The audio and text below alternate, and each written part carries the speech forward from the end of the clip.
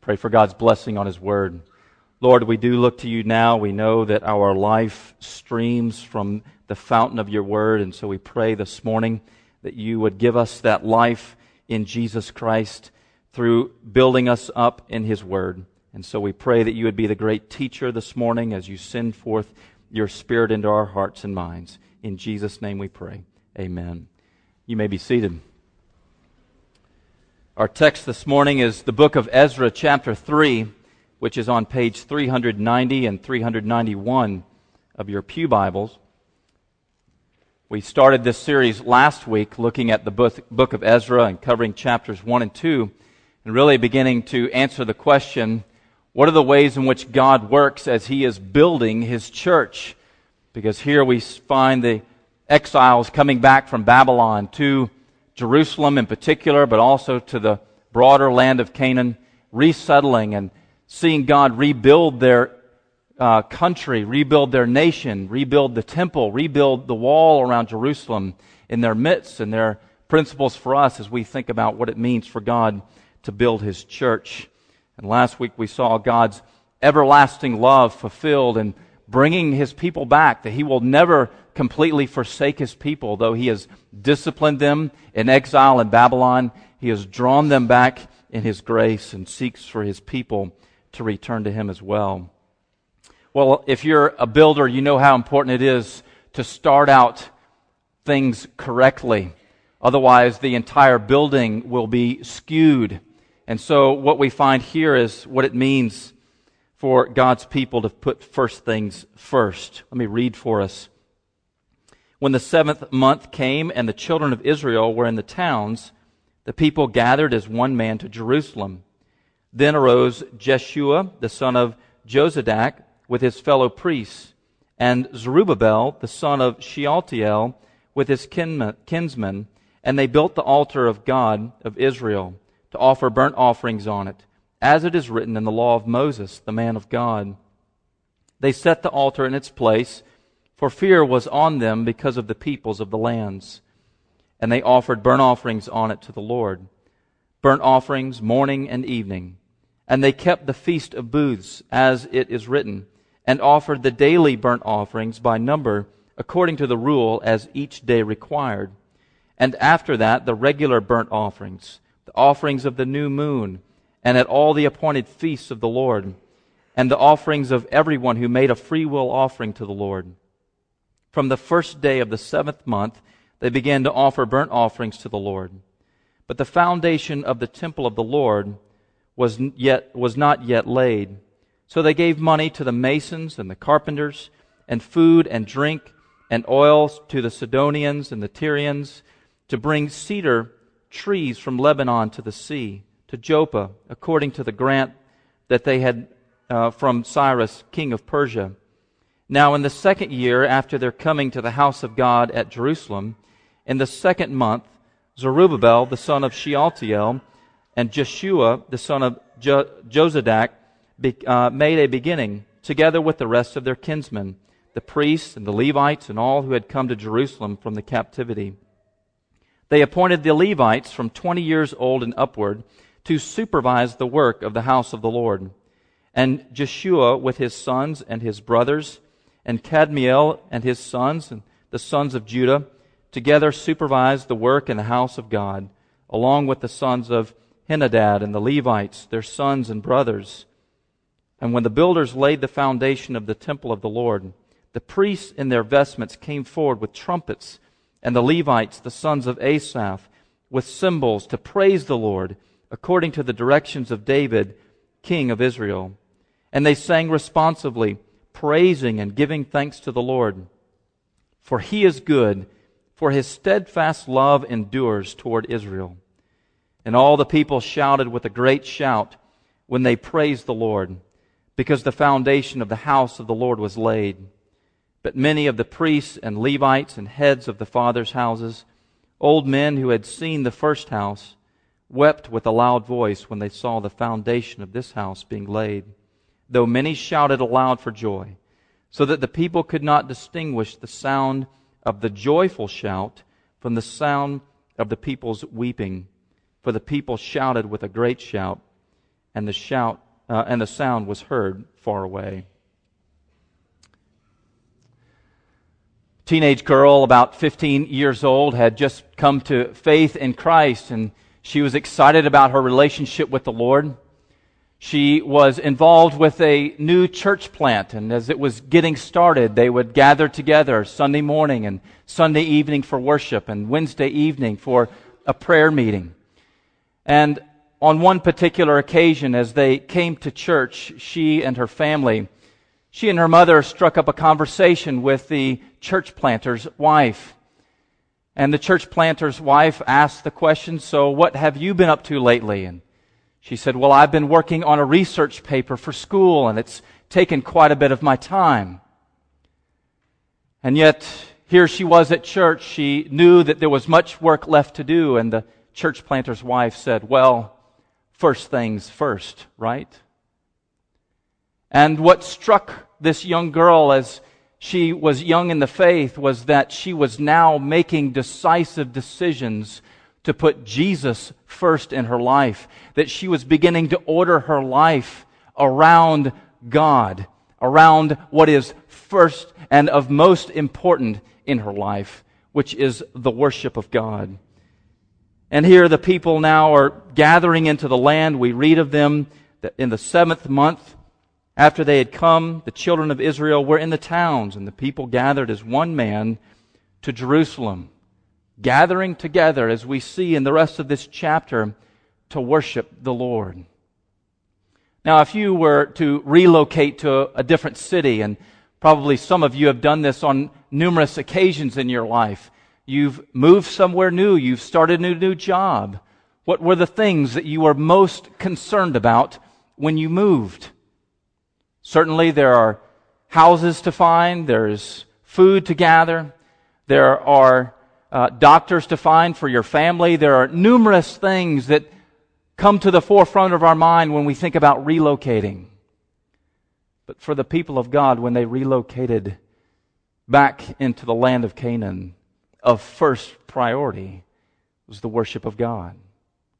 Or for those of you who are soon going off to college, and maybe not this year, but in years to come, what would be the first thing that you would consider of primary importance when you arrive? Certainly your college schedule is important. Certainly where you're going to live is important. Certainly finding the cafeteria is important. What about worship? What about gathering together with the people of God each and every day in worship? Should that not be of primary importance in the life of every Christian? Worship is to be central to the Christian life. It's what we were built for. We were made, you might say, to look at something that's glorious and marvel at it. We do it all the time. We look at things and we say, "That is awesome. That is glorious. I can't believe that that is true." It's because we were made that way. C.S. Lewis, in his reflections on the Psalms, tells us that the psalmists, in telling everyone to praise God, are doing what all men do when they speak of what they care about. Do not all people say things like that? Come and see this. This is amazing. You've got to look at this on YouTube. You've got to see what I've seen. And when the psalmists declare the glories of God and invite us into His presence and say, "Now look at His beauty," they're doing the very thing that everybody does, because we're built for that. We're built for worshiping something. Or rather, we're built for worshiping someone, and that is God Almighty. And what God is doing in this particular chapter is He's bringing His people back from exile where they have not been able to worship Him rightly in a foreign land. And He's drawing them back that they might put first things first and be restored to worshiping Him, be restored to gathering together in His presence, be restored to having fellowship with Him, to receiving all the grace that He has to offer them in the gospel of Jesus Christ. And so the same ought to be true of each one of us too, that what is of primary importance is that we gather in worship. You might even say that what Christ is doing in our lives through the gospel of grace is transforming our false worship into true worship. Romans chapter 1, Paul speaks of how all mankind has exchanged the truth about God for a lie, and they have sought to worship things in the creation rather than the Creator. And what God is doing in the gospel is removing all those false objects of worship that distort and deform our lives so that then He can replace it with true affections for His Son, so that we want to gather together and worship Jesus. And He can begin to straighten out all the crooked things about our lives. And then in worshiping Him, we become more and more like Him.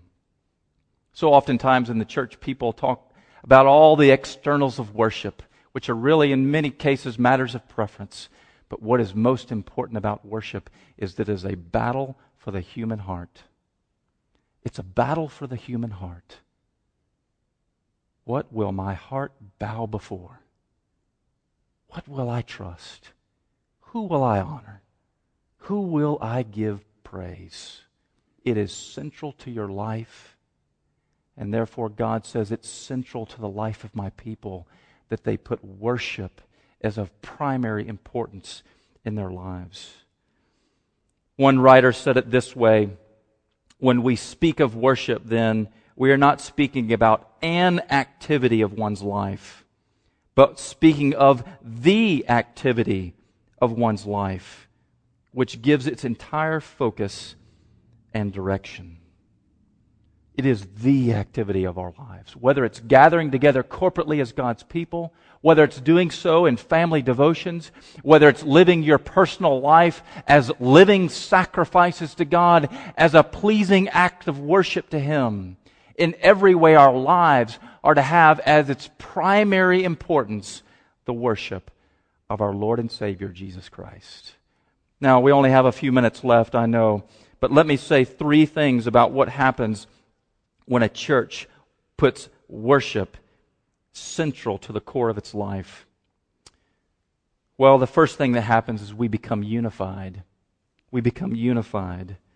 Verse 1 speaks of how these people of Israel were in the towns, and yet they gathered as one man to Jerusalem.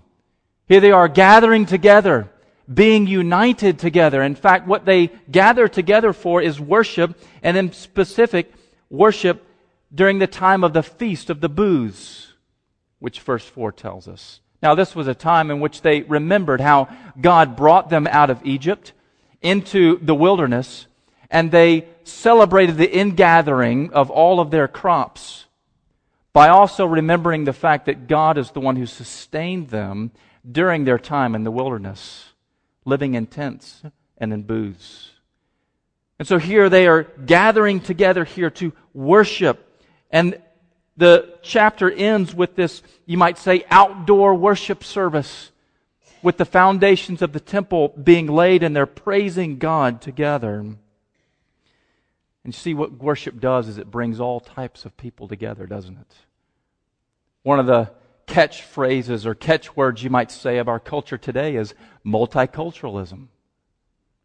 God is the only one who can actually accomplish multiculturalism in its proper sense, bringing people from every tribe and tongue, every skin color, every socioeconomic background, bringing them all together to bow before Him and praise Him and to receive all of His blessings and all of His mercy and grace. God's the only one who can do that. In fact, it's the wisdom of God, Paul says in Ephesians chapter 3, that will accomplish that. Think of all the things that divide people. Politics, race, gender, personal opinions, personalities, all types of things divide. But see what happens when we gather together in worship and we're looking heavenward at Christ? All of a sudden we have a submissive spirit to Him. And all the things that we once thought divided us from other people now amount to nothing, because the thing that unites us is so great and so glorious that we're able to stand shoulder to shoulder with our brothers and sisters in Christ and say, let us worship the Lord together. Isn't He awesome? Isn't He glorious? Isn't He great? Any lack of unity within the body is actually, first and foremost, a problem of worship. Because you see, what we've done is we've elevated something to the place that only Christ should have. We've elevated our personal opinions to that place. We've elevated all types of things to that place, and we've said, now that's what's of most importance, and I'm going to hang on to that. But you see, when we let go of that and we begin to worship Jesus, then it becomes a unifying force within the body of Jesus Christ. So that we want all together more than anything else is to worship Him. Now, I think in our day and age, one of the things that drives people within Christianity apart from one another is this sense of individuality, that I don't need other Christians. I don't need other brothers and sisters in the Lord. And the opposite is just the case, that I need them desperately. And when I begin to worship with them, it begins to draw me to them. And I want what's good for them, and I realize they want what's good for me too.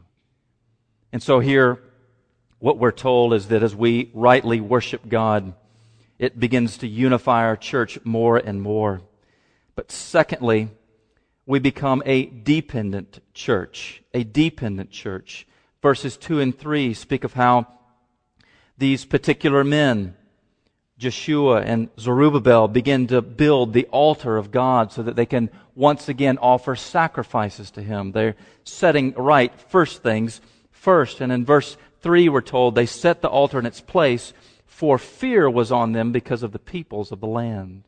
You might better say it, for with fear. For with fear or in fear. In other words, they did this while they were afraid. They were afraid that the people of the land would attack them. They are vulnerable. They do not have a standing army. And yet what God is doing here is putting them in a position where they are completely dependent upon His power. Same is true for the Feast of Booths. Here they are living in basically makeshift huts. And they're having to symbolically declare we are dependent upon the Lord. It's only His provisions of grace that will sustain us. Nothing else will do. No wonder their worship was punctuated with declaring, for He is good and His steadfast love endures forever towards Israel. It's only by the steadfast, the covenantal love of God that we endure. Because He is the one who sustains us. And we are completely dependent upon Him. Now, this is a theme that's going to run through the book of Ezra. Indeed, it runs through the entire Bible. You might say it runs through all of history and indeed is woven into the fabric of creation, that we are the creature, God is the creator, we are dependent upon Him.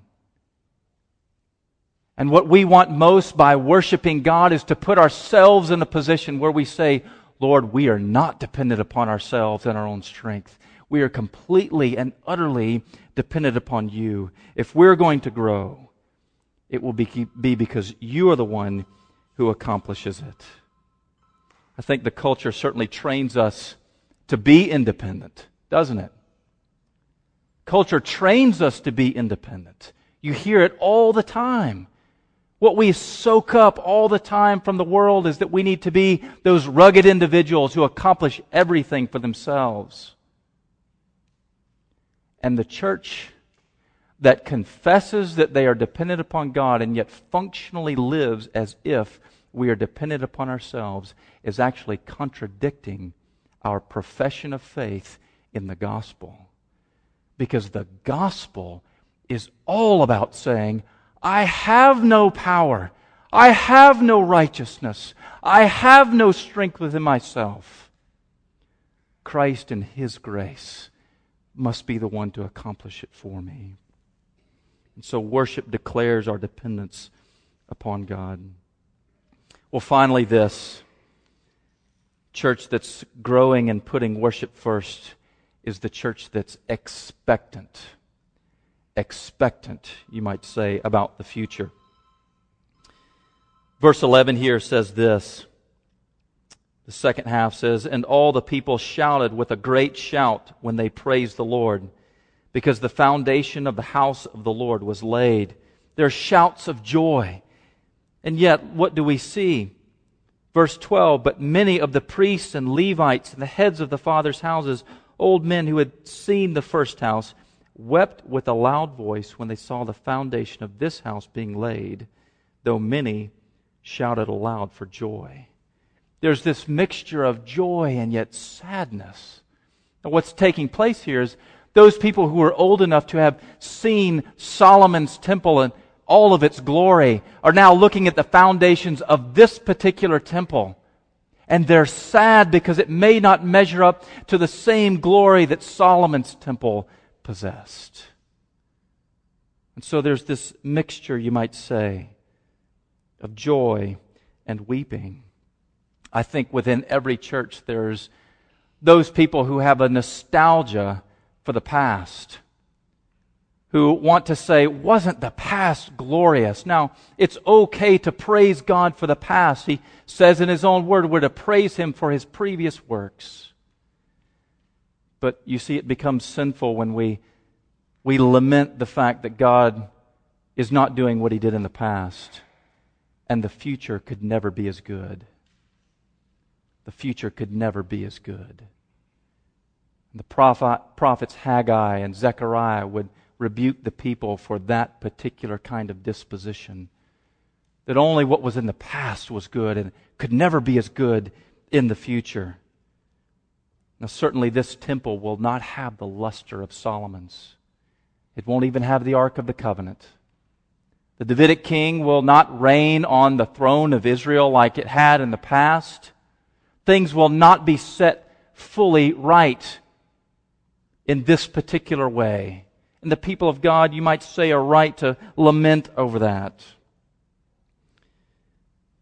But you see, the fullness of God's promises to Israel will not be realized in these physical externals, because actually what He's wanting to do is prepare His people for the true temple, the true king, the true prophet, and the true priest, who is Jesus Himself. And He's beginning to loosen their grip on the past, that they might lay hold of the Christ of the future. And you see, when we gather together in worship, we're forward-looking people who are expectant about what God will do in our church in this life, and expectant about what God will do in glory. That the eternal weight of glory that Paul speaks about one day will be ours. And what we will possess is far greater than anything that this life has to offer to us. And so our worship today is there to prepare us and to make us expectant about what's to come. Yesterday, Sally and I traveled to Columbia, South Carolina to go to a funeral of a friend.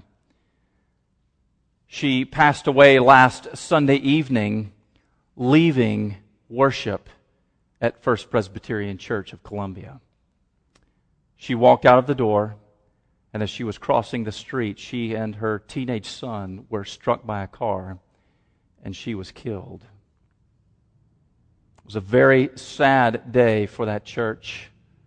But during the service and the sermon, as Dr. Ferguson preached, he mentioned to all those who were present that on numerous occasions throughout the week, what had been told him by people who are members of the church was that Claudia stepped out of the sanctuary of First Presbyterian Church and straight into the sanctuary of heaven. Friends, she was being prepared for glory. And that is what worship today is to do for us. To make preparations within our own heart and our own lives for the glory that's to come. And when we gather in worship, we ought to be expectant. What is God going to do? And how is He going to prepare us today to receive the glory that He has for us, the glory of His Son, that He will share with all of His people. Friends, let us make first things first, so that we would be prepared to worship God for all of eternity. Let's pray. Lord in heaven, we look to You now, and we pray in hope and in faith, as Your word has promised, that the best is yet to come. So we pray now that You would help us to order our lives in such a way that the worship of God is central and paramount in everything that we do and in every choice that we make. Whether it is simply choosing to be a person of integrity in the way in which we carry out our business, or whether it's choosing to make corporate worship first and foremost. Lord, that everything, our great Savior Jesus Christ, would receive the praise and glory, because He gave Himself up for us, that we would have eternal life in Him. And so we pray that that would be the heartbeat of Reformation Presbyterian Church, the worship of God. In Jesus' name we pray. Amen.